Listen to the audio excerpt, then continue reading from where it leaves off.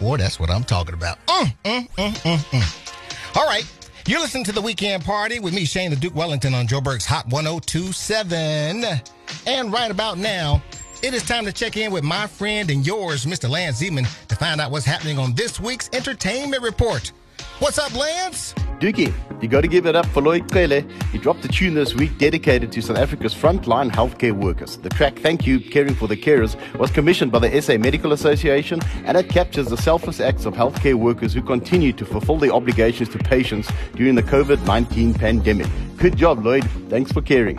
And Pinterest, the online pin board with almost 500 million users, has taken the bold step in becoming the first major social media network to ban weight loss adverts. The company has said that they made the decision to promote body acceptance. Hopefully this leads to a future where companies are more aware of social consciousness and the power that consumers have online to make a difference. And in some other bites that you might have missed this week, buddy, Grease is still the word. The TV series Grease, Rise of the Pink Ladies, has been commissioned. It's a 10-episode prequel that is set 4 years before the original Grease movie. Tell me more, tell me more. Coldplay have released an album trailer for their 9th studio album, Music of the Spheres. The single Color Atura, at least I think that's how you pronounce it, was released today, while the record drops on October the 15th.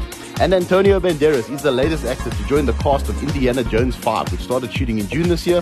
Harrison Ford reprises his role as the man with the hat and the whip. I can't wait for that one, buddy. And Neil Blomkamp announced via Twitter that he is working on a sequel for his box office hit District 9. It's called District 10, and maybe now we'll learn the fate of Charlotte Copley's Vickers van der Merwe. Did he become human again? Guess we'll have to just wait and see. And it's cold outside, Dookie, so grab a blanket and cuddle up on the sofa with the missus.